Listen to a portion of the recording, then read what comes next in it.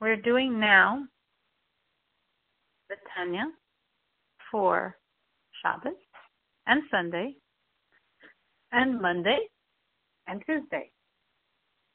In this chapter, we have over the course of the chapter 5 intents, 5 thoughts and feelings that we're trying to develop as we infuse our service with the feeling, with the soul.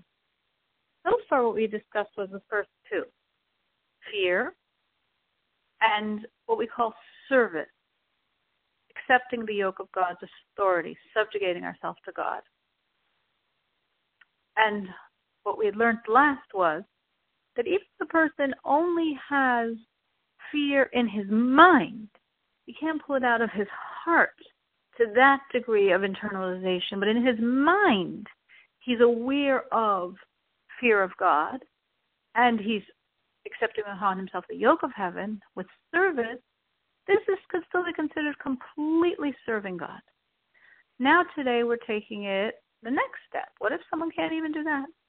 What if someone is technically accepting upon himself the yoke of heaven, subjugating himself to God's will, but, which is very, very important, nullifying himself to God, but he can't even maintain a fear in his mind? Doesn't count. So the Rebbe innovates here that actually it does, meaning that these 2 intents, so we usually see them as interwoven, are actually 2 separate issues. There's the commandment to fear God. There's the commandment to serve God.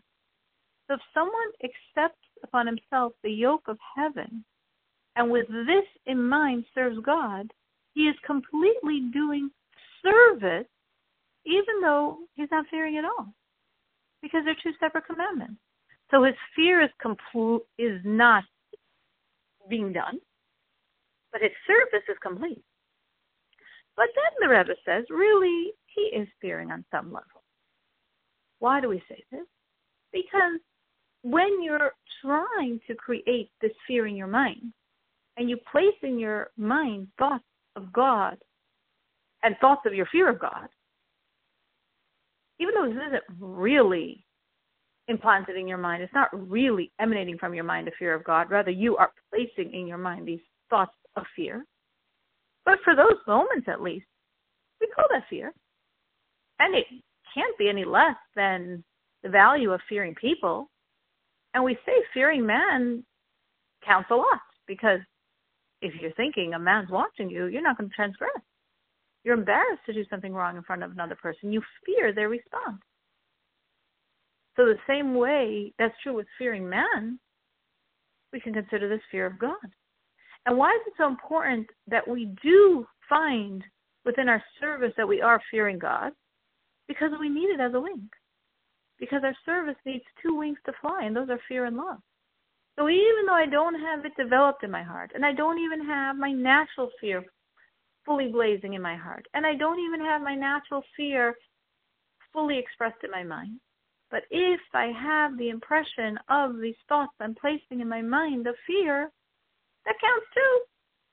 It's a wing. My service can fly if I have the second wing, which leads us to our 3rd intent of the chapter, which is love. Because we need 2 wings to fly. So I also need the wing of love, which means, again, I'd like to create it in my heart. I'd like to at least access my natural love and it be flaming in my heart. And if I can't do that, I want it to be at least in my mind.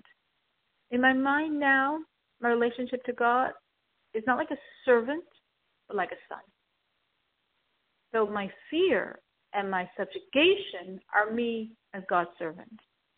And my love, which expresses itself in my mind as the need to cling to God, is me as God's child. And I need both for my commandments to fly.